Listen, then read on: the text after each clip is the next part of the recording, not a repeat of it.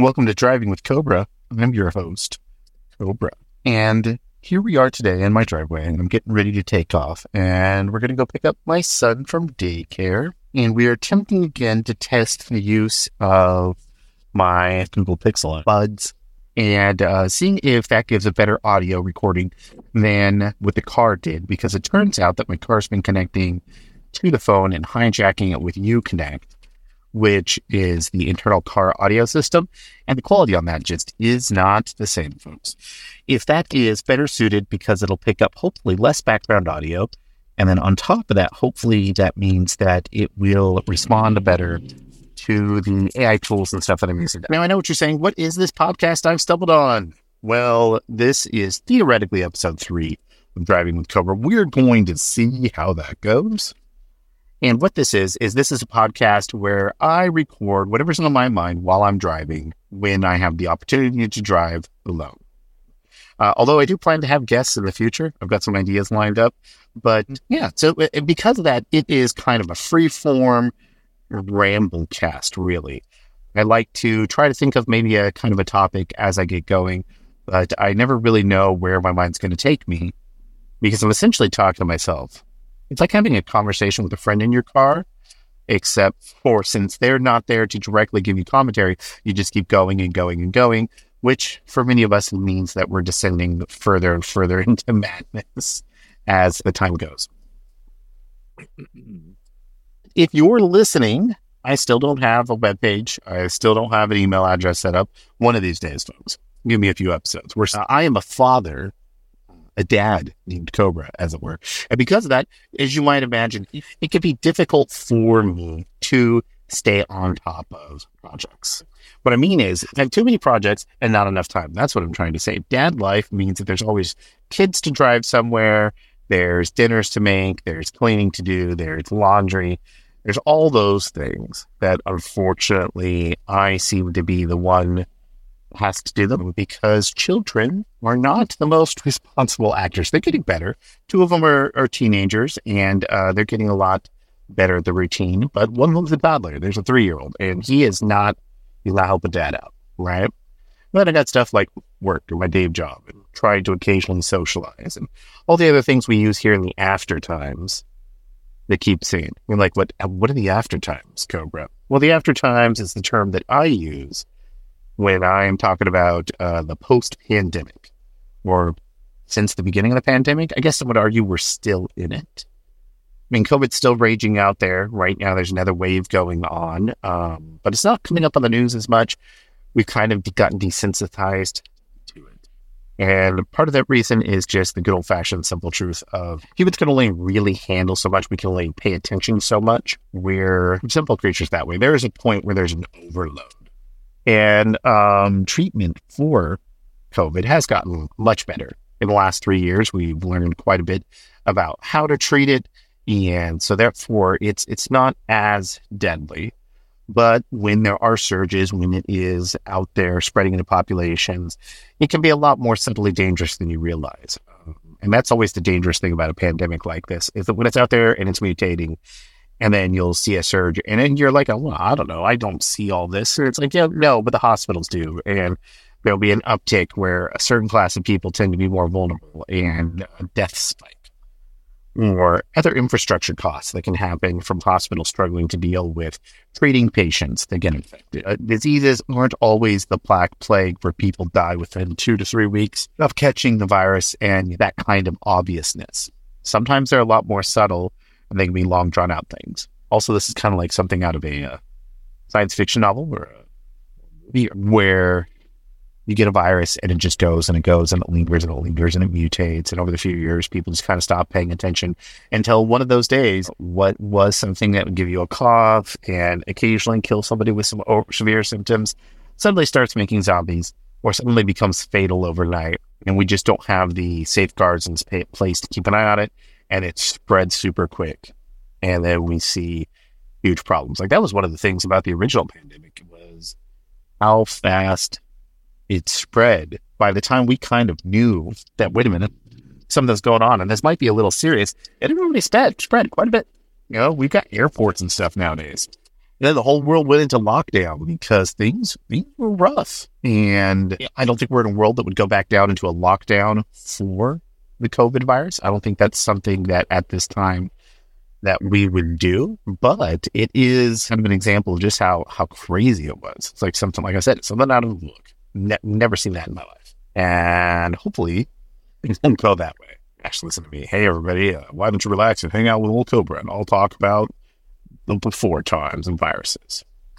Anyhow, I call it the after times because society's a little bit different on this side. There's just been economic changes, people's perceptions of things like work from home, the relationship between workers and employers. There's like a lot of subtle things. The rise of certain technologies like TikTok and stuff, where certain type of social media now exists where you could just put videos out there. You can just put little videos out there.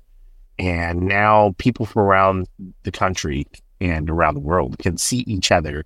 And there are these algorithms that feed up this content. So you're not as isolated as you were. It's weird. As much as we thought that the internet had already kind of pushed it to a point where people weren't as isolated and you knew more about what was going on around the world around you, it's even more so now because of technologies like that, because of things like TikTok, but also a lot of other things that came up kind of during the pandemic. Here we are in the last couple of years, we've seen in the rise of generative AI models, large language AI models, which I believe are also a form of generative AI.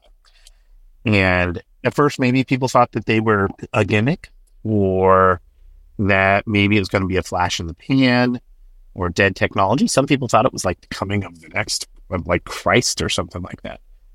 The truth is always somewhere in between, but it turns out that technology is not going anywhere.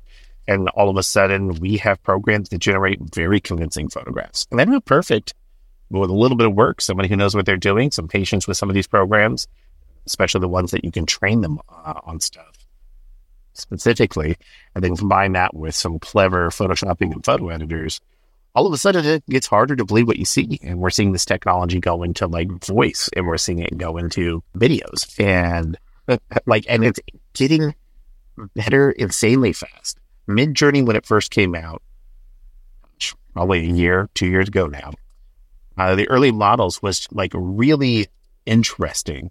And I remember being fascinated by it. And I'd go back and see some of the images that it generate, the virtual photography I do with it. And at the time, I'm like, okay, wow, it's pretty cool, but I don't know, they've got a way to go. And then I look at how much it's improved in the last year, and it still has its oddities. It still does things where it can make things really cluttered. The worlds it generates are just a little uncanny valley-esque and a little too messy and things, but it gets better so quickly to the point where some images that you generate are very convincing. And as that technology gets combined more with other AI being incorporated in on top of it, kind of like working together, you're going to see something where you'll put in a prompt, and then in the background, a couple of AIs are probably working together to generate and filter and redo images, and then fix and add text so it doesn't look like weird Somalian text and Simlish, like the language of the Sims guys. If you ever played the Sims games, you know what I mean. They have like text that almost looks like text, but it's not quite right. If they speak a language that almost sounds like a language, but it's not. And that's where it's going. That's these after times. And here I am in that, trying to record a podcast, trying to work on my magazine Moose Hive, trying to work on, I've got some ideas for various moose wine related projects in addition to Moose Hive. Role-playing games I want to make. Too many projects. Oh, and on top of that, I have a podcast, a Twitch stream that I do with my brother, in which we called Stardate Supplemental.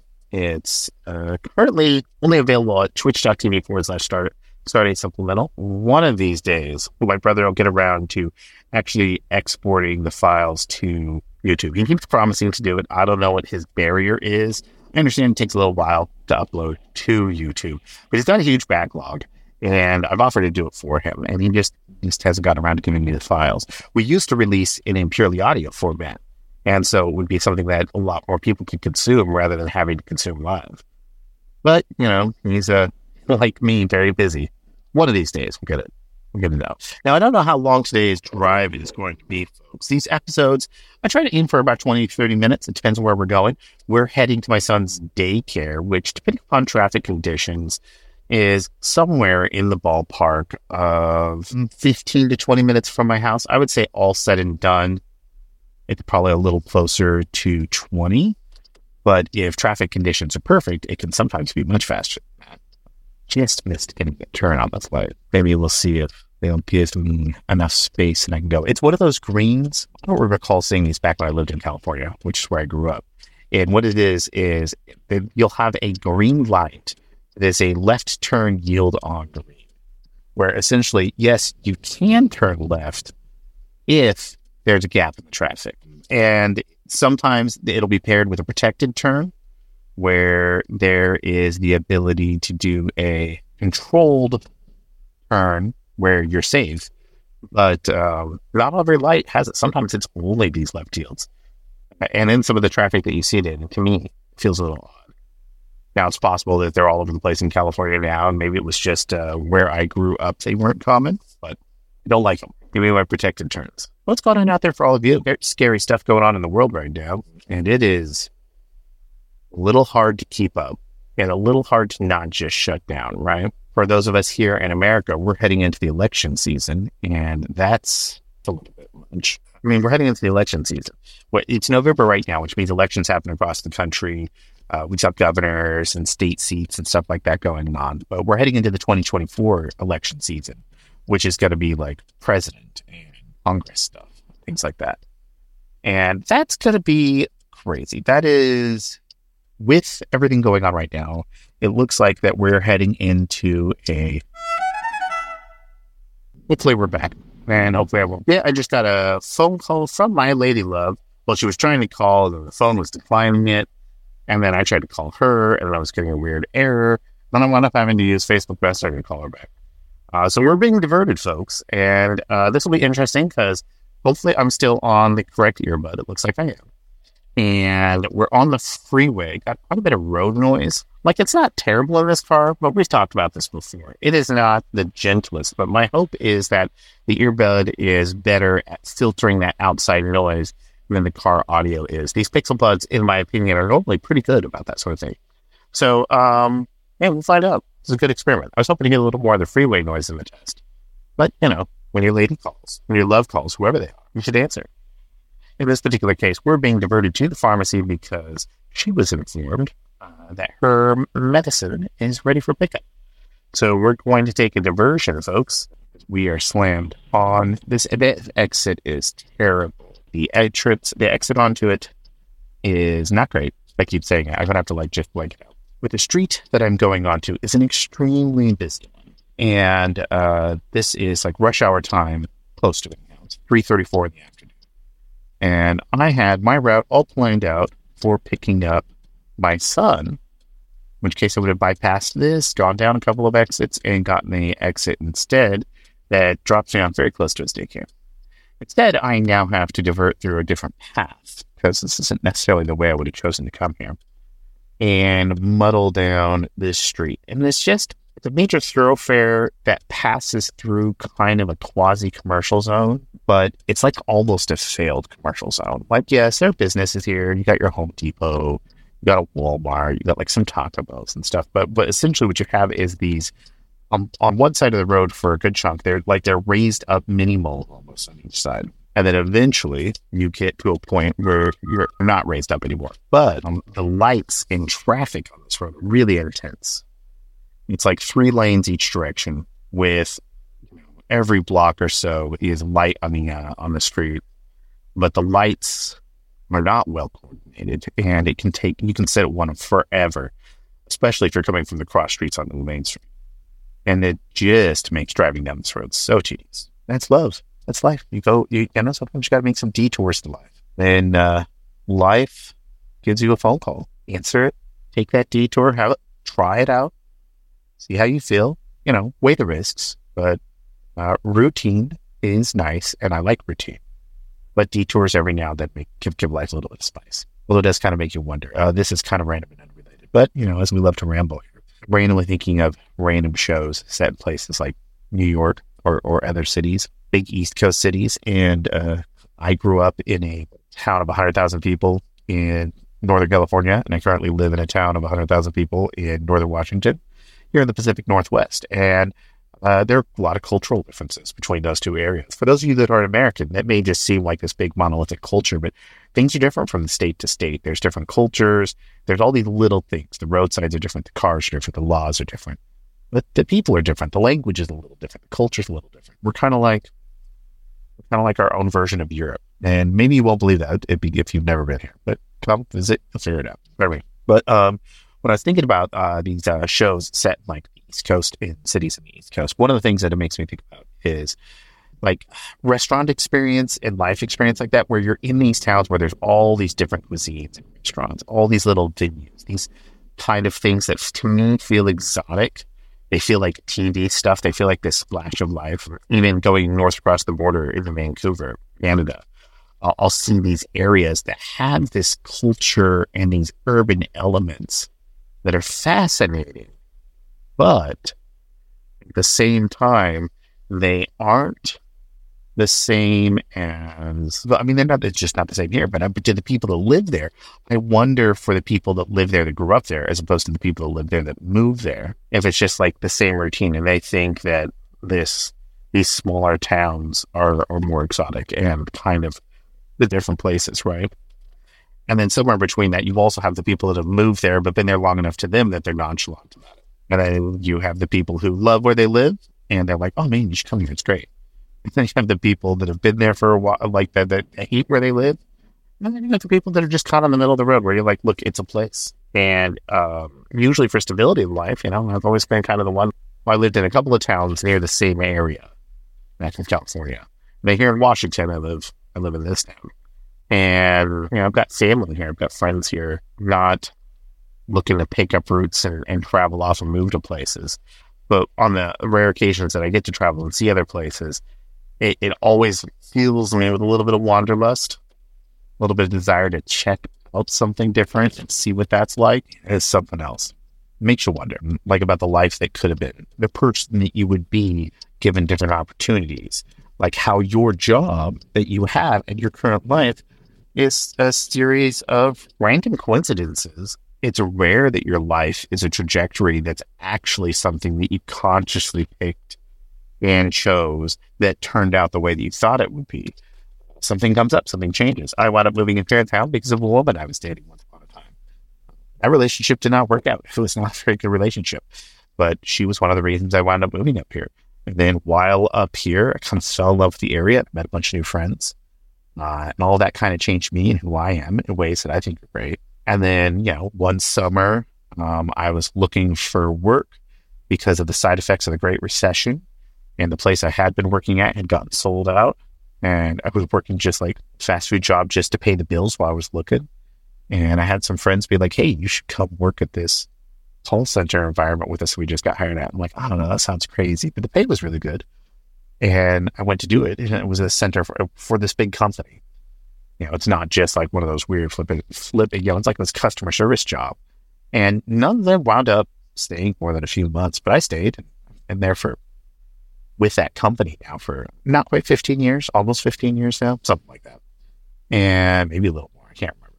And now I work in data analysis and have this job that I love. And this opportunity that started here just from kind of a detour, like happenstance. Hey, the Great Recession threw some wrenches at you. Some folks you knew were working something that paid better. And I took a gamble. Like it was a really uncomfortable job for me to get into like customer service on the phone. Mind you, I've worked at retail. I've worked at malls and stuff like that. I've been an assistant manager. I've worked at computer repair. So it wasn't like any of the things required skills outside of my immediate experience. Let me tell you, getting yelled at over the phone compared to getting yelled at in person are very different things. So heck, it wasn't like it was not very different things. What I mean is it's a lot easier to get yelled at over the phone than it is in person. So I'm like, okay, and I just muddled through. Wasn't great at sales for the sales aspect. I mean, my job was customer support service, but there would be sales quotas to some degree. And I do what I needed to do. And in the end, lady, would you and your child please step out of the road? You're walking in the middle of the road. That's not safe for either of you.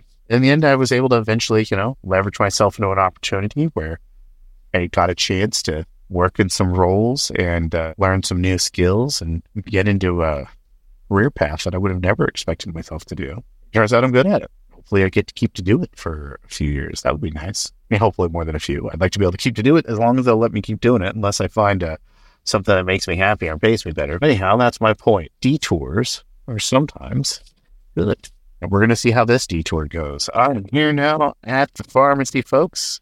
It's inside of a Walmart. So into the crowds I go.